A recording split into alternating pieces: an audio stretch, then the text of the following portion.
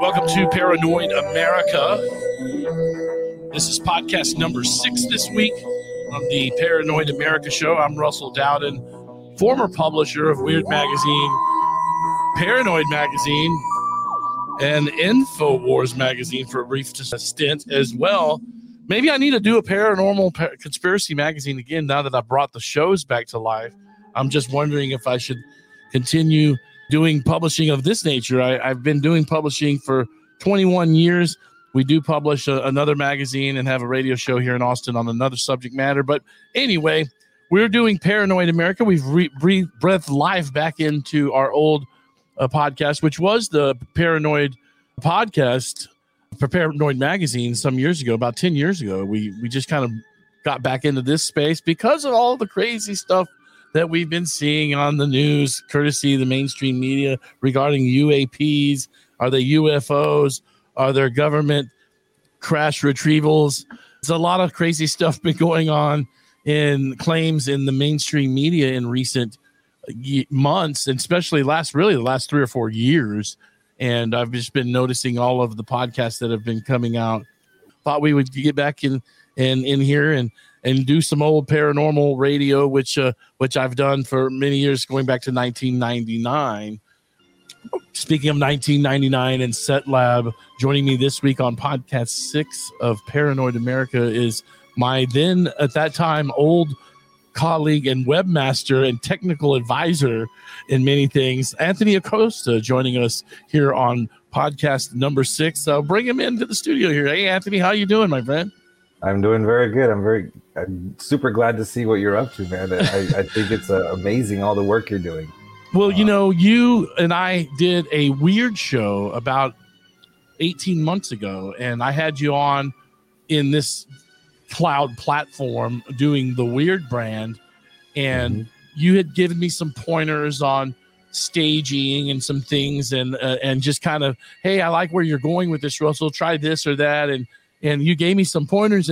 But thank you for your tips and influence, because of that one show a year and a half ago, and we've really just kind of stepped up our camera game, our lighting game, and recording gear. And so I've always looked up to you as Anthony. Your setup here is fantastic. This is my home office, but yeah, I do all the stuff out of here. Well, Mike, I did want to let you know. I don't know if you remember Set Lab.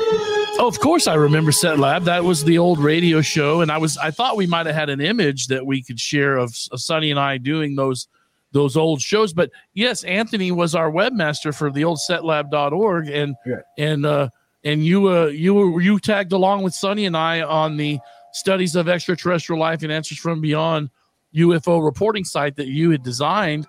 And yes, you were very much part of that journey with us. Well, I just had lunch 3 weeks ago with Davis Rankin. Oh my God, the radio talk show host at 710 KURV. Is he still on the air? He is not. Well, I don't know. He's taking more of a back seat. He still owns a lot of that radio station, but he's taking a back seat. But he totally remembers you. He remembers Sonny. He remembers that interview. He doesn't normally remember that kind of stuff. The interviews he does, but he said that our subject matter was so fascinating that he does recall us. Well, truth be told, Anthony, I was on his show 4 times at least. He had us on often, and it wasn't just one time we were on, but there were multiple shows. I went and did one in Harlingen with them. I did one. They had a remote at another location. A few times we were in that studio there in Edinburgh. But he was he owned part of KURV, didn't he? Yes, his parents. He was telling me all about the whole history of that station, how it went ups and downs and where it's going, and they're scrambling to adapt to all the new tech. Right now, you have the capability of reaching a bigger audience than them at the moment. Yeah, they need to get. What the funny thing is, Anthony, for many, many years, when Coast to Coast AM was streaming, they began, I don't know, maybe 03, 04, Anthony started to charge for the stream, Nori and that outfit with Coast to Coast. And I used to, and for many years, would go to KURV.com and listen to, because their stream was free. And you could still hear KURV for free on their website. And so I always knew if I couldn't hear it on the internet through the paid version of Coast to Coast, I could always go to old Davis Rankin's website there at KURV 710 and listen to the Coast to Coast AM show that way. Oh yeah, same. If I my job is always on the internet and on the computers, and so I couldn't have a radio or I couldn't have anything else. So KURV was my go-to audio stream, and I'd listen to all of those programs. I don't know about paying. If I did a paid thing, I would probably want to do like a Q&A where I can get in and speak. I wouldn't pay necessarily just to listen. Just to listen only. Well, folks don't know, but you and I, you're in South Texas. I lived down there probably for 15 years when I was younger, and I worked for the station cluster in Weslaco. I ended up working at, that was with KQ. You were with that same group, but after it was taken over by another, I don't know if it was Entravision or. Are you talking about KVOY or KTEX? Well, I was at the cluster originally in Weslaco behind KRGV TV, which at that time was KVOY, KPOSA, and Q94. That group was owned by, when I was employed there, it was the Sunburst Media station in the late 90s, and that was where I met Mike Quinn, and he kind of threw me in the hot chair on the radio, and I caught the radio bug. But you ended up on that same cluster, but many years later when that station was purchased and then moved to the new location there in McAllen. I understand you were working at that same cluster of stations, but were there for like 15 years. Yes, that's correct. We had it was a Univision, it was Fox. That's right. KVOY, KFRQ, the rock station, and Que Pasa, La Nueva. It was a wonderful. It was a wonderful time. I enjoyed my time there a lot. I got to do so much and meet so many people, and I'm still friends. In fact, I was just at a meeting earlier today with some of my old coworkers there. Thanks to COVID, I don't work there anymore.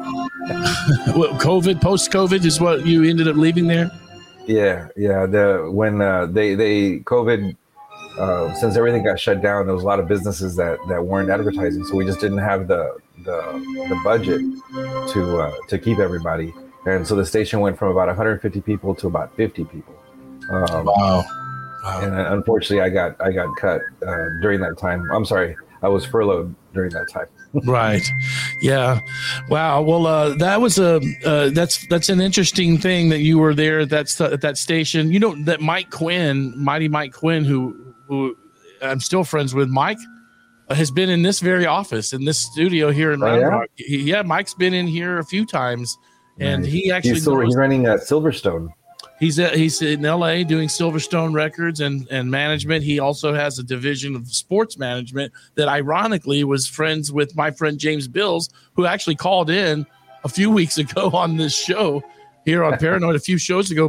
James is an old friend of mine, but it turned out James knew Mike Quinn and that they're partners on the sports part of Silverstone. But Mike's been over here and seen me a few times. He recently was married, I think about a year ago. I think he's got a new baby with the new bride.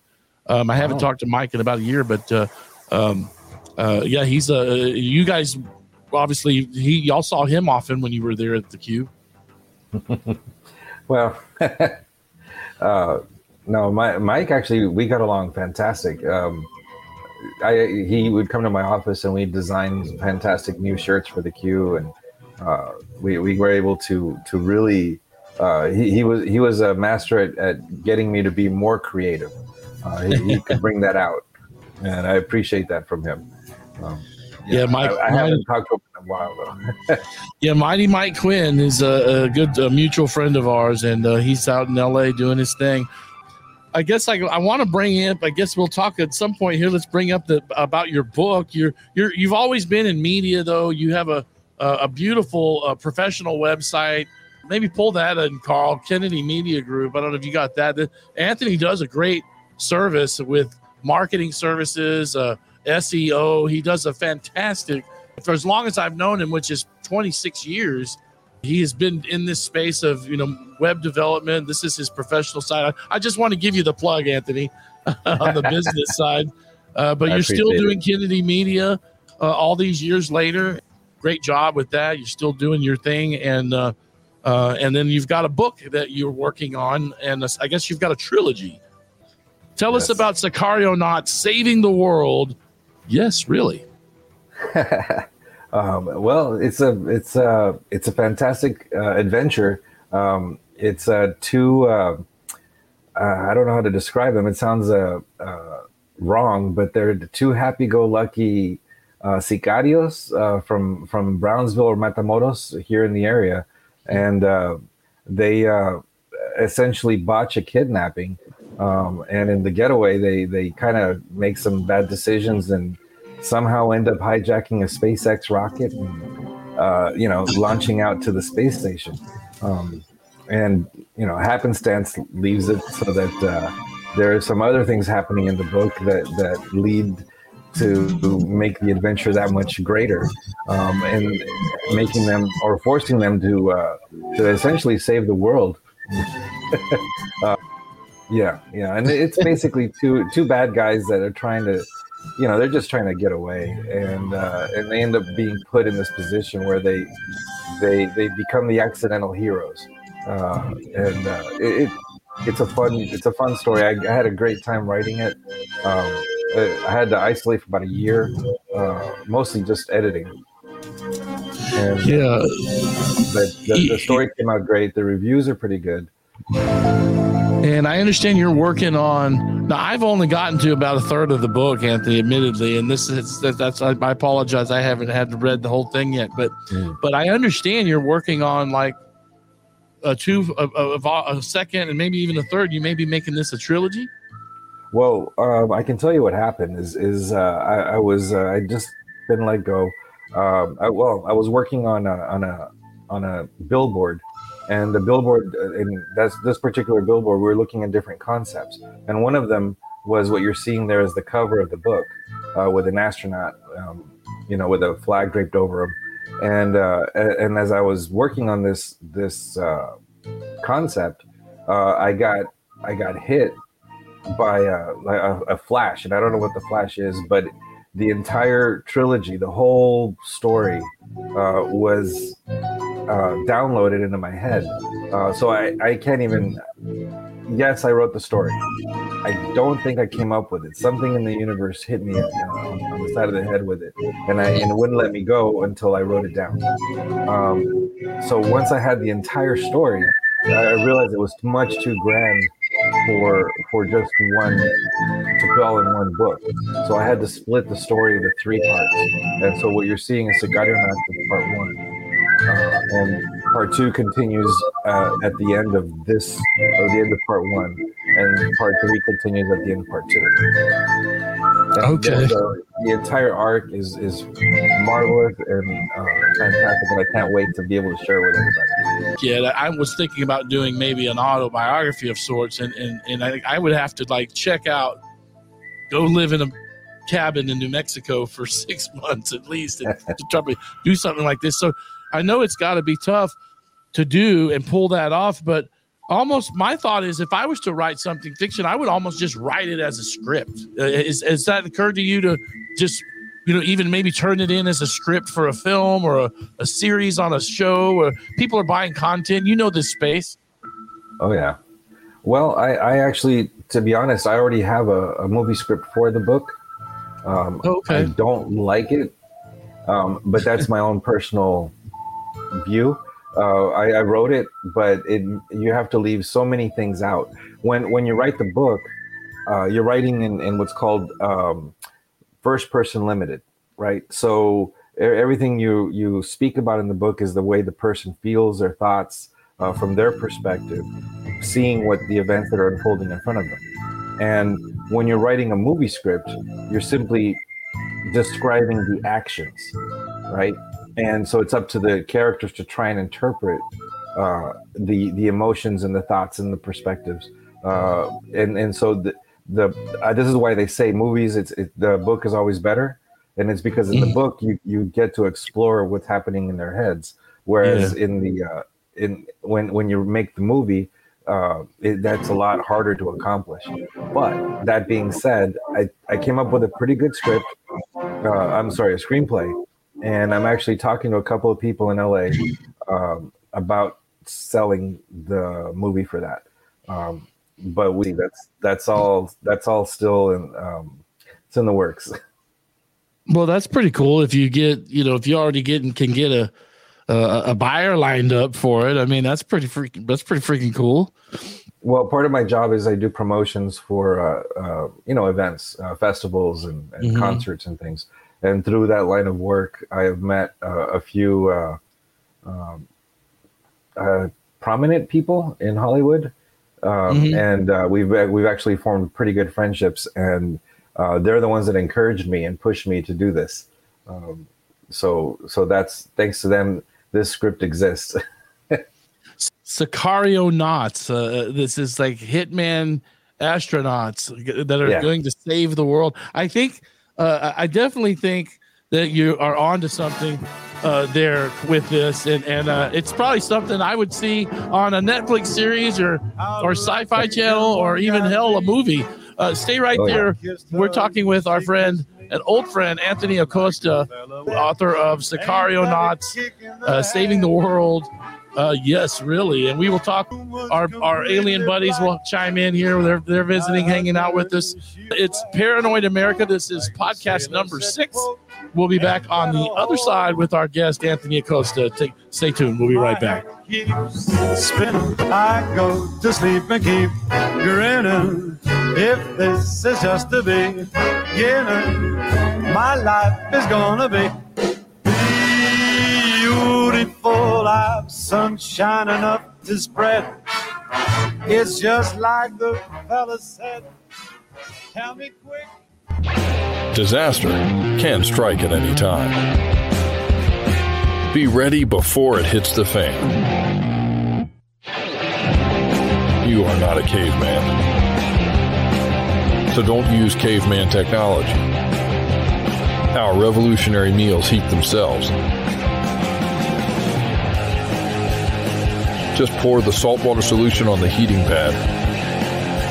Place the meal face down on the heating tray. Slide it back in the box and wait 5 minutes. You'll have a hot, nutritious meal that is tough enough for any disaster. Whether it's power outages, winter storms, or the end of the world, you'll be good to go. So what are you waiting for? Get your gear today.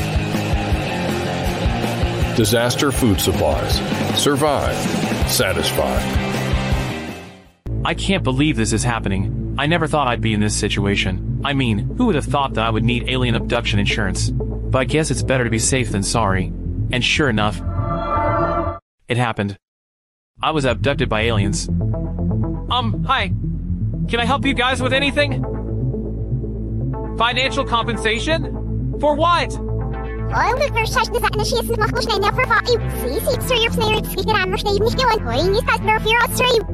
Wow, I never expected this. I mean, I never even thought aliens were real. And thanks to my alien abduction insurance, I'm covered. I never thought I'd be saying this, but thank you, aliens. It's 2 a.m. Power's out. It's pitch black. You need light. If you planned ahead, you'll have one of these. Just wind it up. You'll have light and communication. Call now and get the ultimate Y2K survival kit from BeCalm.com. You'll receive the Sunburst, the premier wind-up and solar-powered flashlight and radio, a video resource guide with real advice from leading experts, a diagnostic computer program to test your PC. You'll receive 3 soup samples from Hourglass Foods, food storage you'll want to eat. Plus, you'll receive a step-by-step guide that will show you how to prepare without wasting a single penny. Call now and order your ultimate Y2K survival kit. You get the wind-up and solar-powered flashlight radio, video diagnostic software, food samples, and preparation guide. A $90 value, all for only $49.95. Call 1-800-303-8747 now and tell the operator to rush an ultimate Y2K survival kit to your home. Call now. Since 2007, the XDM has defined performance in a striker-fired firearm. Now, the polymer pistol that broke the mold is better than ever. Introducing the all-new XDM Elite from Springfield Armory. Built around the match-enhanced trigger assembly, the XDM Elite takes advantage of a fully cocked striker, allowing the new Meta trigger to deliver a smooth pull, crisp break, and short reset unlike any other striker gun on the market. Designed for ultimate performance, the XDM Elite series features removable short or standard mag wells for intuitive mag changes and extended magazines for unrivaled capacity of up to 22+1. Available in 4 9mm configurations, perfectly suited for competition, tactical deployment, and self-defense. Each XDM Elite is duly equipped and built for extreme reliability and a lifetime of service. Re-engineered slide serrations help you get a grip in any situation, and the integrated accessory rail and ambidextrous slide release make the XDM Elite our most versatile platform ever. Performance upgrades built on an award-winning legacy. The all-new XDM Elite, only from Springfield Armory. America's financial future is in crisis, and food prices are on the rise. Be prepared. Guarantee your food independence at MyPatriotSupply.com. We've created custom emergency food plans that are affordable for your entire family. And while other companies hope you'll never taste their survival food, ours will taste just as delicious 25 years from now as it does tonight. Get the food you'll need before you need it. Freedom, self-reliance, true patriotism. The founding principles of MyPatriotSupply.com. You trust your home to keep your family safe, but there are many threats that don't stop at locked doors and brick walls. Your house isn't made to withstand uncertain dangers like natural disasters, home invasion, or social unrest. Rising S bunkers are. They're the safest, longest-lasting, most dependable on the market. I'm Clyde Scott, owner of Rising S Bunkers. Made in the USA and installed with maximum confidentiality. Ensure your family's future at RisingSBunkers.com. Good evening.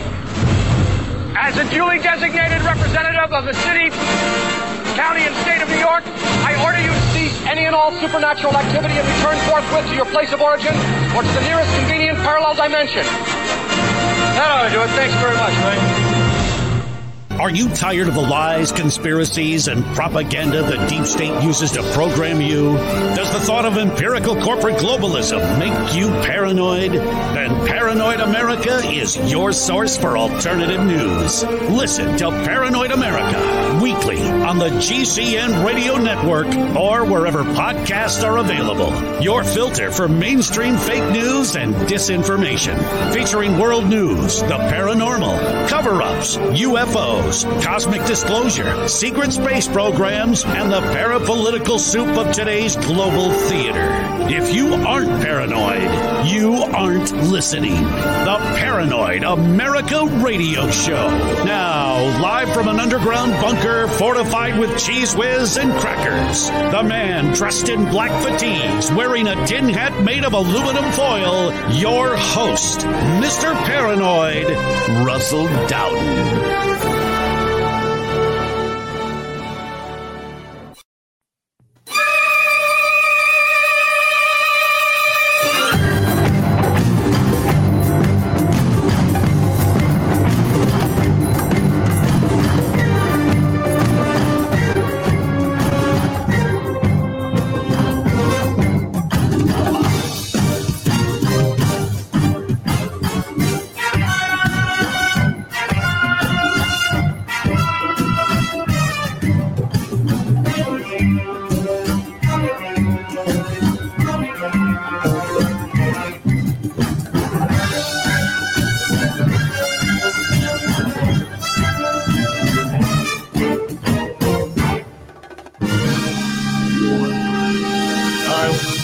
All right, welcome back to Paranoid America. This is podcast number 6 here this week on the program, podcast 6.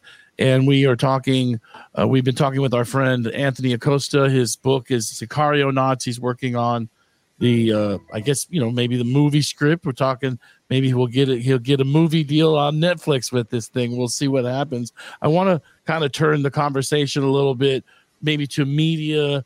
I want to touch on some UFOs, maybe a little bit of deep state or political climate with you, because I know you have an interesting, you've always got an opinion, Anthony, so it's always good to talk with you about some of this stuff. But I wanted to, and before jumping into media with you, I went last Saturday because I wanted to go. My girlfriend would refuse to go see the Dial of Destiny with the new Indiana Jones movie, and I said, well, look, I don't care if I go at 11 o'clock at night by myself. I'm going to go see this. I know the reviews are horrible. I've heard the reviews are bad, but I'm going to go in there, grab my popcorn, and I'm going to go see my hero, Indiana Jones, and see what happens.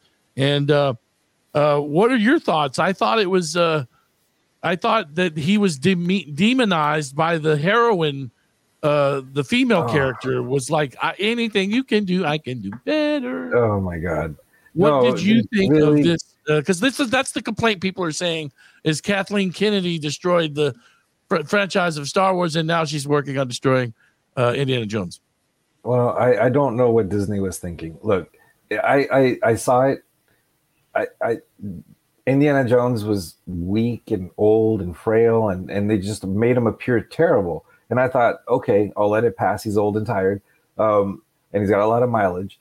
But he's going to get better throughout the movie, and it's going to improve. And it didn't. He still was, and he's overshadowed by this goddaughter that, I don't, she's not, I didn't find her likable.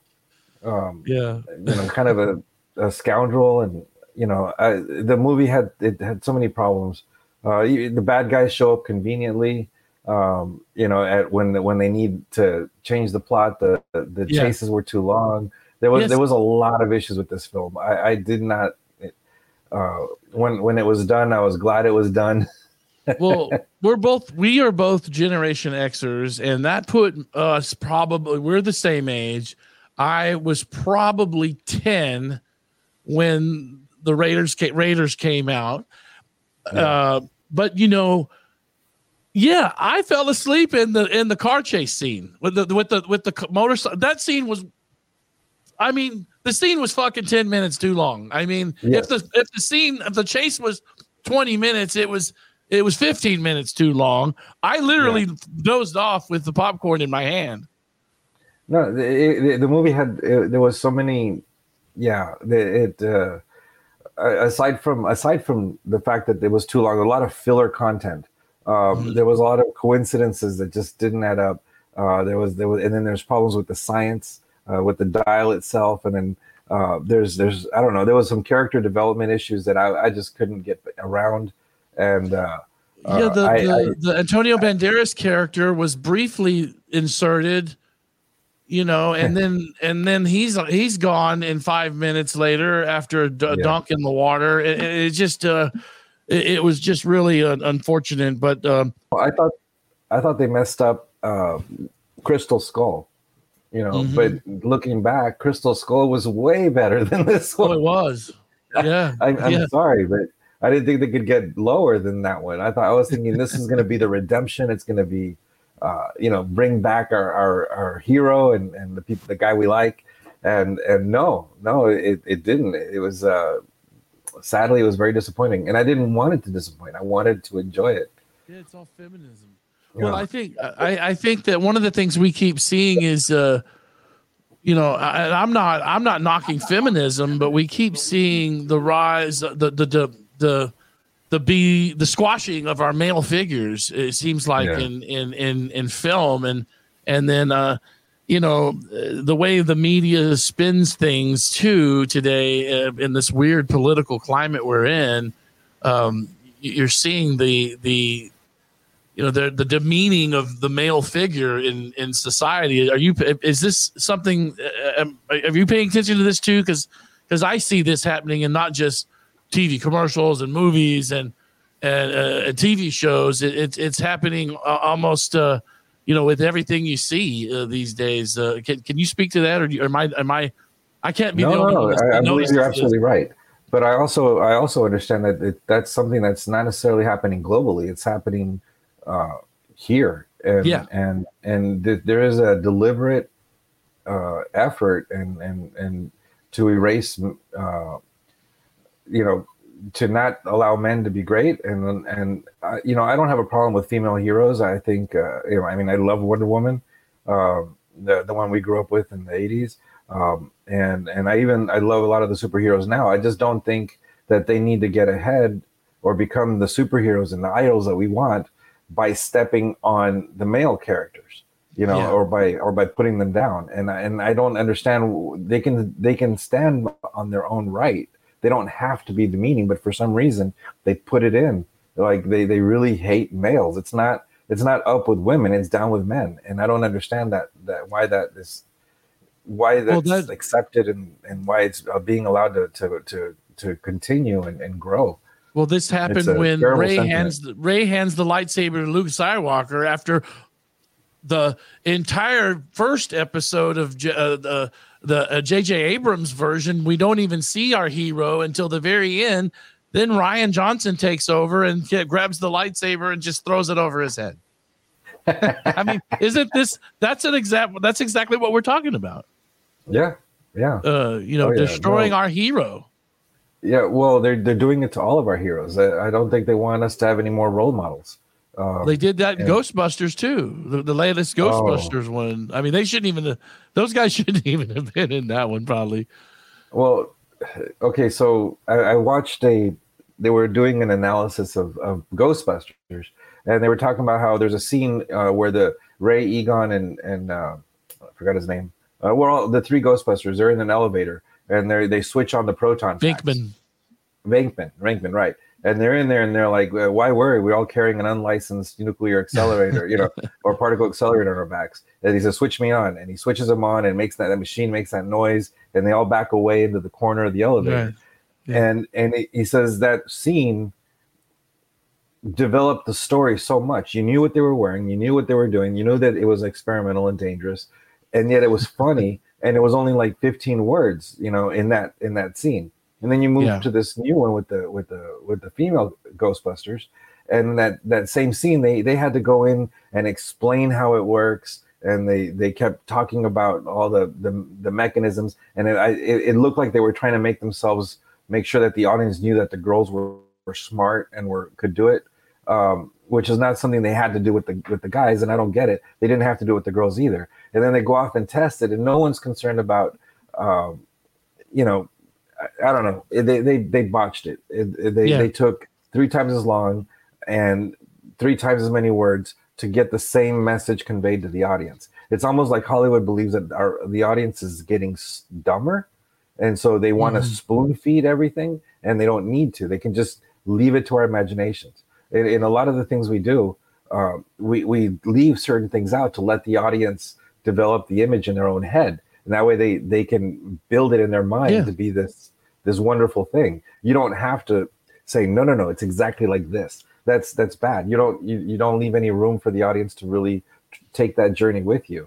Yeah, the theater of the mind is what we're talked about when you're writing ad copy for clients in radio. You talk about the theater of the mind, and it seems like the writing that we grew up on, writing like Butch Cassidy and Sundance Kid. I mean, there's the classic movies from the 60s, 70s, the golden age of when Hollywood returned from the early 70s and got back in to good scripts and writing. Today, what we see is the lack of quality writing and the insertion of a $15 million effect for a scene. They budget $15 million for a 30-second scene. And so we're losing story with the advent of all this over sensationalized technology. Yeah, no, Hollywood went a little nuts with their CGI and the ability to create massive explosions and all this stuff, and they've lost the going back to what's his name, Jurassic Park. They were too busy trying to figure out if they could do it. They forgot to ask whether or not they should do it. Yes. And so, yeah, they can do all these things and make these wonderful scenes. Do they need to? Does it contribute to the story? Does it grow? Does it help the audience build their imagination? No, they don't have to go and do all of that. But, we're watching, Hollywood implode itself these days. Yeah. And I don't think that it's the writing is not because the audience is dumber. It's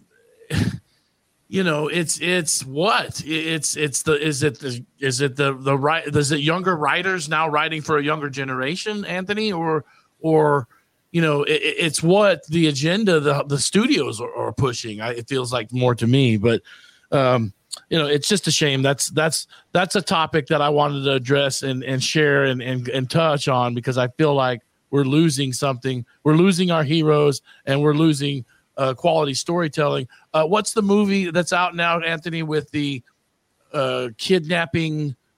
What's that film called? It's out. It's kicked the heck out of in the Indiana Jones movie. My guest last week, Ray mentioned it on the air last week, but it's the story of the child trafficking movie that's out. This story here is $14 million budget, and the film is outgrossing Disney's $300 million Indiana Jones film, and more people are seeing. My understanding is Disney owned it when they filmed it 5 years ago. And Disney owned it, and they had to go and buy the rights to the movie back from Disney so they could present it, because Disney bought it and shelved it, and they weren't going to let anyone see it. Sound of Freedom, I think. Oh, wow. Yeah, that's right. And so they had to go and raise like $40 million separately so they could buy the rights, and then now they can present it to the public. Well, it outperformed on 4th of July weekend. It did stronger numbers than Indiana Jones, and I want to see that one too. I have not gone to see that, but that's an important film that we need to be aware of, child trafficking and all of that, because that is an issue that's going on, and certainly not a topic that we wouldn't touch here on Paranoid America. Our guest, Anthony Acosta, talking with him about media and just pop culture too here with you, as we're both old friends. And just kind of talking about the state of culture here. You're a writer. You're looking at getting a script produced, perhaps even into a film. We used to work together on Set Lab, Studies of Extraterrestrial Life and Answers from Beyond. The old website was a reporting UFO website, setlab.org. And Anthony, of course, you were our webmaster then.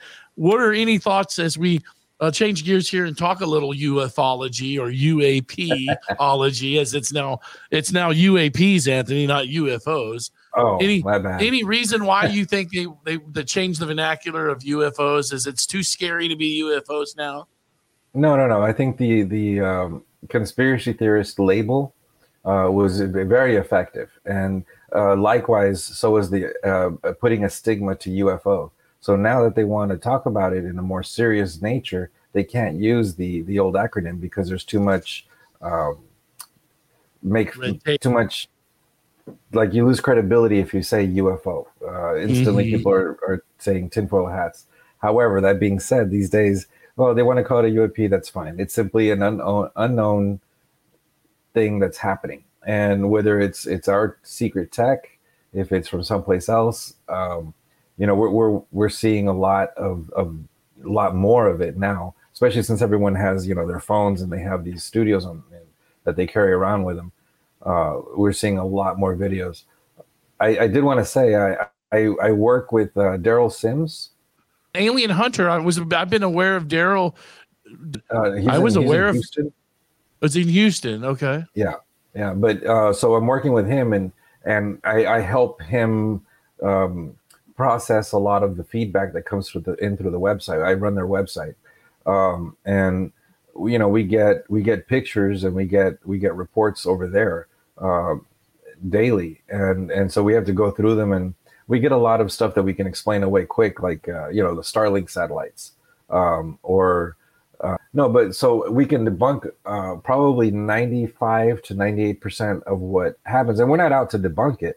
We just want to explain what it is, and keep an open mind as to what we're seeing. Now, there is photographs and evidence and artifacts that come through that we have no explanation for. And as far as we can tell, the credibility of the people that are reporting it is on point. The events that occurred the way they say they occurred. And unfortunately, we don't have enough, collaborating evidence in order to make a case to either debunk it or prove it. But those we do follow up, and when there is an investigation launched into those kinds of cases. And I got to tell you, I've seen enough things now through my work with Daryl that I don't necessarily have an answer, but I can tell you there's a lot more things happening in the world than we can explain.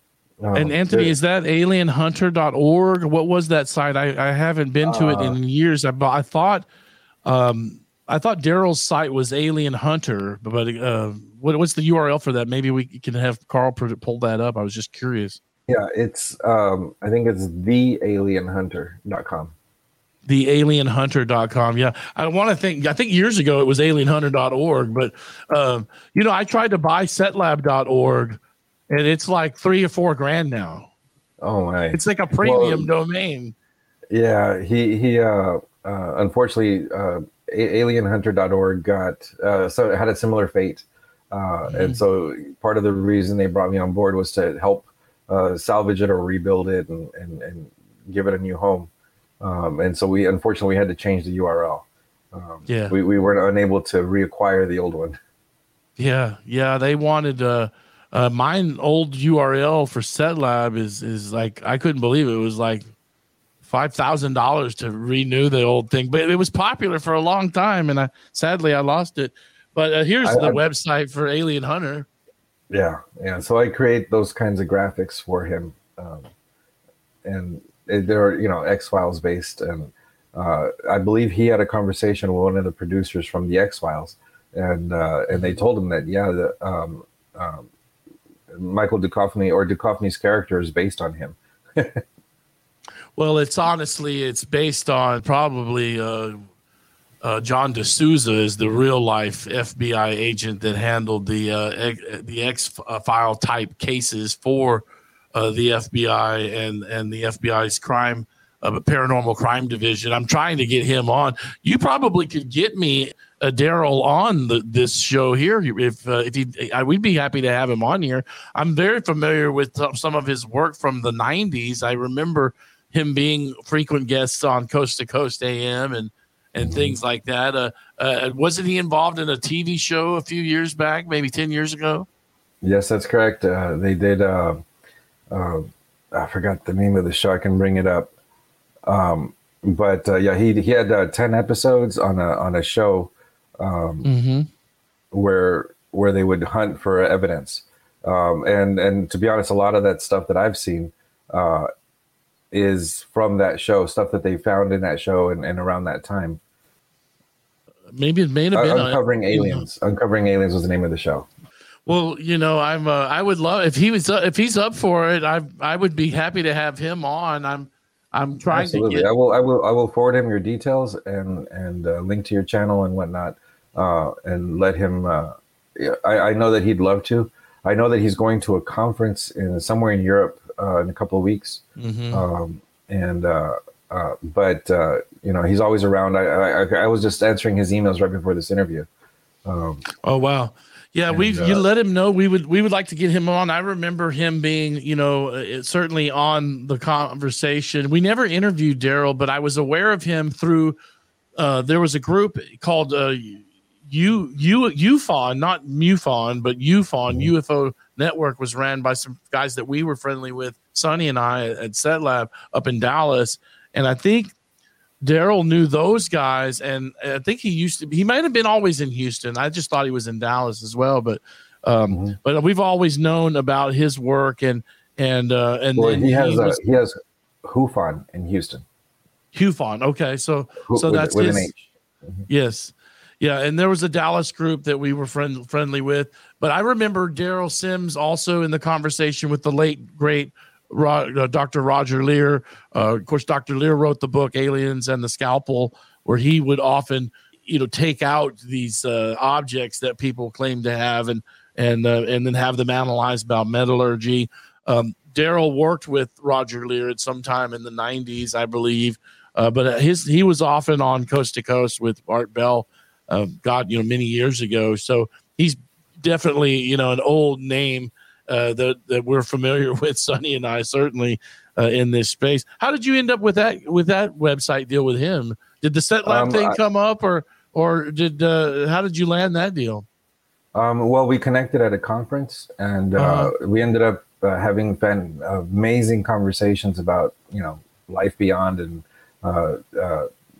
everything. And I'm always been I like to question things. I'm open-minded. I believe it, but I have a healthy sense of skepticism, and if I have a question, I'll immediately ask. And we ended up meeting up again at Roswell during there was a festival. Roswell is carrying my book in their library, and at the UFO library in the UFO museum, and so I was there at the same time Daryl was there doing a presentation, and I saw his presentation and I was like, no, we got to fix this. my my aesthetics, I needed it. I'm like, these graphics, you can't do this. And so I said, let me at it. And so he did. And we vastly improved his presentation side of things. But after that, because of the he enjoyed the caliber of the work and he enjoyed the quality of the work. So he brought me on to handle all of his online stuff. And so I create videos and I create slideshows and panels and things like that, where I take all the information and create a cohesive story that someone can understand, a kind of an infograph, if you will, right. But with the photographic evidence or the video evidence and explaining the who, what, when, where, why, and why it's questioned or why it falls into the venue of the alien hunter. But it's allowed me to have access to a lot of data and images and things that otherwise I would never see and wouldn't believe. He has in his collection, he has the largest alien artifact collection in the world. And he has in that collection, it's a car windshield that that has within it a handprint of an alien. Now, when I say within it, it's not on the surface, it's not on the front or the back, it's inside the glass. Apparently, and this is all conjecture, but apparently the creature with the whatever the unknown entity that did this phased through glass to reach the subject and pull them out. And that phasing, when he reached through the glass, when he went through, it distorted the glass in the shape of his hand, and so you can see very clearly that this is not a human hand, and it's in the glass.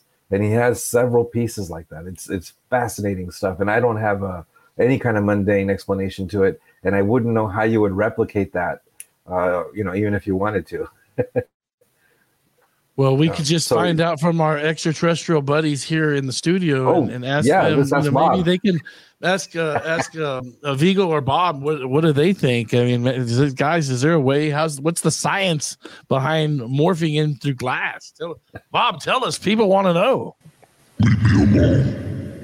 They're a little quiet this week. Our guest, Anthony Acosta, author of Sicario Knots and techie guru. You're kind of a thinker. You toy with 2D. Your bio is very interesting. You've got a great eye for media.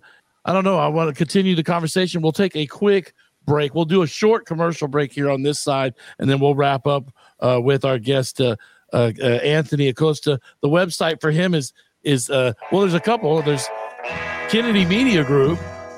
And then, the Sicario Knots is the book. If you want to get the book, you can check it out on Amazon.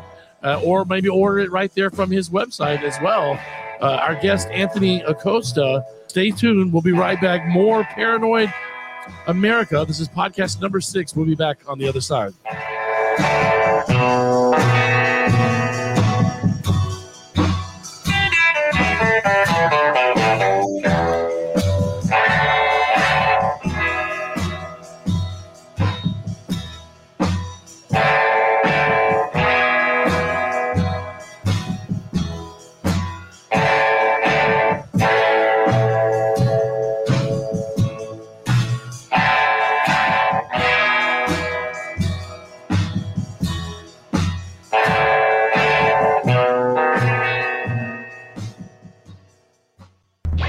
Disaster can strike at any time. Be ready before it hits the fan. You are not a caveman, so don't use caveman technology. Our revolutionary meals heat themselves. Just pour the saltwater solution on the heating pad. Place the meal face down on the heating tray. Slide it back in the box and wait 5 minutes. You'll have a hot, nutritious meal that is tough enough for any disaster. Whether it's power outages, winter storms, or the end of the world, you'll be good to go. So what are you waiting for? Get your gear today. Disaster Food Supplies. Survive. Satisfied. It's 2 a.m. Power's out. It's pitch black. You need light. If you planned ahead, you'll have one of these. Just wind it up. You'll have light and communication. Call now and get the ultimate Y2K survival kit from BeCalm.com. You'll receive the Sunburst, the premier wind-up and solar-powered flashlight and radio, a video resource guide with real advice from leading experts, a diagnostic computer program to test your PC. You'll receive 3 soup samples from Hourglass Foods, food storage you'll want to eat. Plus, you'll receive a step-by-step guide that will show you how to prepare without wasting a single penny. Call now and order your ultimate Y2K survival kit. You get the wind-up and solar-powered flashlight radio, video diagnostic software, food samples, and preparation guide. A $90 value, all for only $49.95. Call 1-800-303-8747 now and tell the operator to rush an ultimate Y2K survival kit to your home. Call now. Since 2007, the XDM has defined performance in a striker-fired firearm. Now, the polymer pistol that broke the mold is better than ever. Introducing the all-new XDM Elite from Springfield Armory. Built around the match-enhanced trigger assembly, the XDM Elite takes advantage of a fully cocked striker, allowing the new Meta trigger to deliver a smooth pull, crisp break, and short reset unlike any other striker gun on the market. Designed for ultimate performance, the XDM Elite series features removable short or standard mag wells for intuitive mag changes and extended magazines for unrivaled capacity of up to 22+1. Available in 4 9mm configurations, perfectly suited for competition, tactical deployment, and self-defense. Each XDM Elite is duly equipped and built for extreme reliability and a lifetime of service. Re-engineered slide serrations help you get a grip in any situation, and the integrated accessory rail and ambidextrous slide release make the XDM Elite our most versatile platform ever. Performance upgrades built on an award-winning legacy. The all-new XDM Elite, only from Springfield Armory.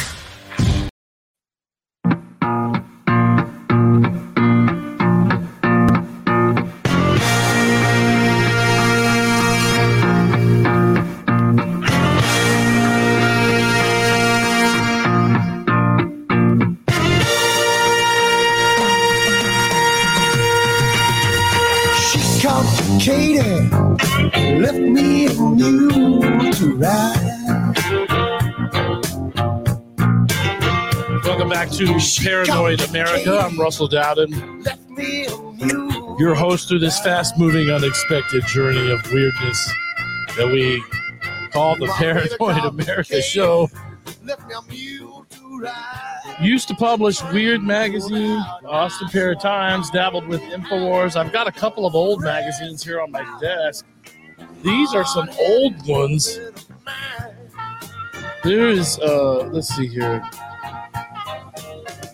Yeah, this is Pair of Times. We used to do this. This was our old publication that we used to do, and then this all led to us eventually doing Weird Magazine, and during that time we used to publish a lot of paranormal, parapolitical news in Austin. This one's probably 20 years old right here back.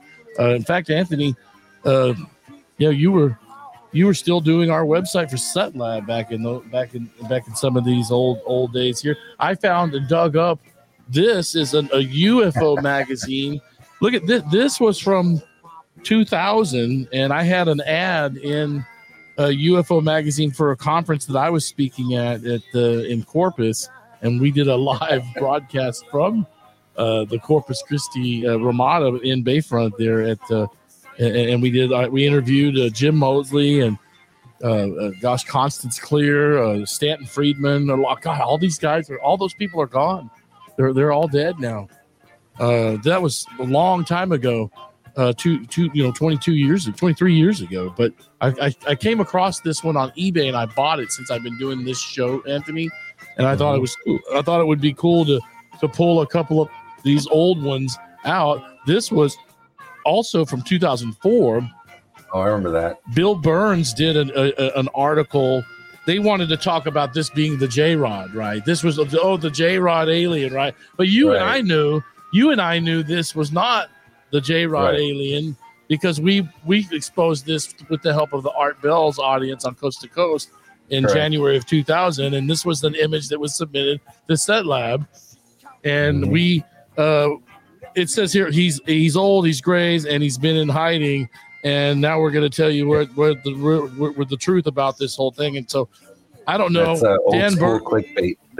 Yeah, old school clickbait. And when I saw that they were going to do this, I ended up doing an article telling the story about how we came to find that in the article that I wrote. And so it kind of straightens the I tried to straighten that mess out in my little contribution to the article that I had in here. But it's somewhere in here. But anyway, it was definitely old school clickbait for its time. Oh, here it was. Aliens, pandemonium, and swamp gas.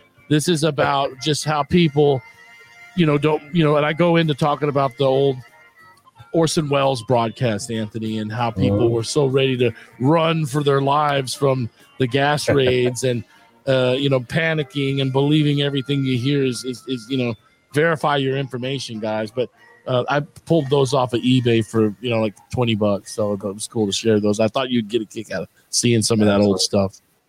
I believe the Set Lab website is still alive at the archive.org, or the. Oh, I don't know. Is it? Yeah, you can type it into at the archive.org, and it'll come up with, I don't know about the images, but it'll definitely come up with all the text and the layouts. Well, I've never seen that. That would be a kick to see anything from the old setlab.org days. We had on Ray Muniz was a guest from that era on our show last week, and there were some pictures that I shared in the studio of us and Sonny and I in there at the old KMBH radio show of us in there in '99 doing interviewing him, and it's just fun to reminisce on some of that old stuff, because we were doing this kind of talk radio back in literally the fall of 1999 and went on to do it in 2000, and it was a lot of fun, and I'm glad to have you on here and do this show. Next week Sonny's going to be on with me, and then my former co-host, not only Sonny was a co-host, but so was Heidi Hollis, and Heidi is still very affluent in the ufology and community, and she runs a podcast called Dark Becomes Light on the Coast to Coast AM Paranormal Podcast Network, and she'll be on in 2 weeks. So it's always good to have your friends on when to get started back into this, and obviously had Ray last week, you this week. We got a couple minutes left with you here, Anthony. What do you think of all of the recent hoopla with UAPs and congressional hearings, and are we getting any closer to some real disclosure with everything, the work that Stephen Greer's doing? There's committees assigned to this stuff now. it seems to be we're getting movement, but will we get any real movement? That's the thing. Well, the question is, they're asking, you're asking the government to tell the truth about something, and just saying it like that, you're not ever going to get the truth from the government. I'm sorry, and if you trust the government, well, I think you have the wrong show. They're just not. I think that Greer is doing a great job of bringing a lot of credibility, and they have a lot of credible people that are in there. I still need to check their sources. I need to verify as much as I can in order before I believe it. But on the surface, they got some fantastic information and even more fantastic tales. I would love the government to come clean on some things, but if we pay attention to the stuff they've already disclosed, it's already they've admitted so much. Now, the things they can't disclose, in my opinion, is like when they were testing F-117s. They're triangular, they absorb radar, they're a fantastic fighter craft, but they're also top secret. And they've been flying those for 20 years, and people would report triangular UFOs flying overhead. And now we know that those triangular UFOs were actually F-117s. Well, there's TR-3Bs is the Aurora project part of it that's not been declassified. Right. So if you look at the TR-3B, different power source. Apparently, that one is also reverse engineered from the old sports model UFO. But they can't come out and say, "Oh yeah, our top secret spacecraft or our top secret airplane," which doesn't run on aerodynamics. It runs on some other propulsion. Which we got from aliens. They're never ever going to say that, Well, I don't know. I don't know. I think here's where I'm at with some of this. Is I think that in the around 52 or 53 they achieved anti-gravity. Whether it was from, I'm not saying it was element 115. I think our guys figured out anti-gravity, post Tesla and maybe in the 30s and 40s, some of this was being experimented. Clearly, the Nazis were working on something. That's a historical fact. I believe that there was an effort to push for this Buck Rogers technology that we were starting to see it being pushed on us by aerospace industry. It was kind of getting the cart before the horse in 52, 53, but it's from what I understand from what Stephen Greer says and from other sources that aerospace industries developed anti-gravity propulsion in the 50s, but all of that technology, as I understand it, went dark and the public wasn't given this. This was all went for military defense. So I do think that there is an anti-gravity program out there. And I do also think that there is a program that existed and has existed with recovery retrievals and exploring, alternative ET technologies. But I also think we've got our own programs that have existed for, now for 50, 60 years. And maybe that's, the key is getting some of that veil lifted. Trump talked about these new technologies coming forward. Maybe getting that information out there. Maybe that is a good thing. Of what Stephen Greer's program is attempting to do is to get, some kind of transparency from the aerospace industry on the technologies that they possess. Well, I personally would be much more interested in them bringing it down and giving us an opportunity to capitalize on it. I'd love trickle down military tech. If some of that stuff, that's game changer for airlines, for people, for moving people from A to B, cargo, freight. It's a massive game changer. So I would love to see some of that tech come out of the dark and be available for, I don't want to say exploitation, but for use in the private sector. I think it would change the world. Well, I would like to see something like that happen as well. And I think that, if it does, it needs to start from, from peeling some of the layer of the onion off. And I don't know if I'm with you. I don't know if everything that Stephen Greer is working on with the congressional members and the Senate majority leaders, if that's ever going to happen. I do think it's a long shot, but the more they peel off that onion, I think the more unstable the guys that possess that technology become, Anthony. I think they feel threatened by any probing, anything that they have to forgo or give up. If they let that genie out of the bottle, as they say, I think there's no telling what aerospace industries could do, or the military industrial complex could do, as Eisenhower warned. We see Elon Musk, looking at traditional propulsion and putting his rockets into orbit, or trying to, to get us over to Mars. And I see this massive, research into traditional, strap yourself onto a Acme rocket like the Coyote, and trying to make it, to another planet. While at the same time we see mountains of evidence that we have another tech that can get us there, cheaper, quieter, less resources. And it boggles my mind that let's say, someone like Elon, that you have those kinds of resources, wouldn't be, looking in that direction and trying to, reduce, even if it's just a mass reduction, it makes the propulsion systems that much more efficient.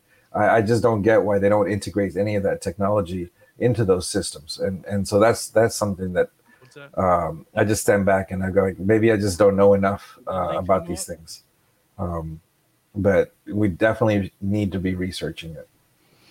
Well, we certainly do, and we will push that envelope here every week on Paranoid America as our podcast to cover some of this alternative stuff. Hey, Anthony, thanks for being a part of the program this week on the show.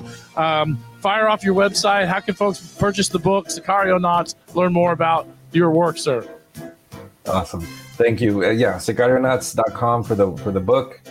Kennedy Media for web development work and any other kind of contracting that you need for graphics and whatnot. And Russell, thank you so much for having me on. I sent you the link to the archive.org set lab thing, and all the pictures are there. And it's really? I wanted to pull it up. I didn't know if Carl could pull that up. I think we're going to have to share that next week on the show, but I will plug that next week when we have time to get that on there. Thanks for sharing that. I can't wait to see this. Yeah. That was the site you and I worked together on 20-something years ago. Good stuff. Sicarionauts is the book. Saving the World. Yes, really. Anthony Acosta. Check him out at KennedyMediaGroup.com, I believe is the Kennedy Media Group site. So check him out. Great stuff. Next week on the program is our mutual friend, Sonny Salas. Will be on the show next week. And then Sonny was my old partner there in Set Lab. And then the following week will be Heidi Hollis, and then Tim Schwartz, then Jack Blood, and then Richard Sarek. And we'll keep this thing going. I'm Russell, Paranoid America. Keep your eyes to the skies, guys. Thanks for tuning in.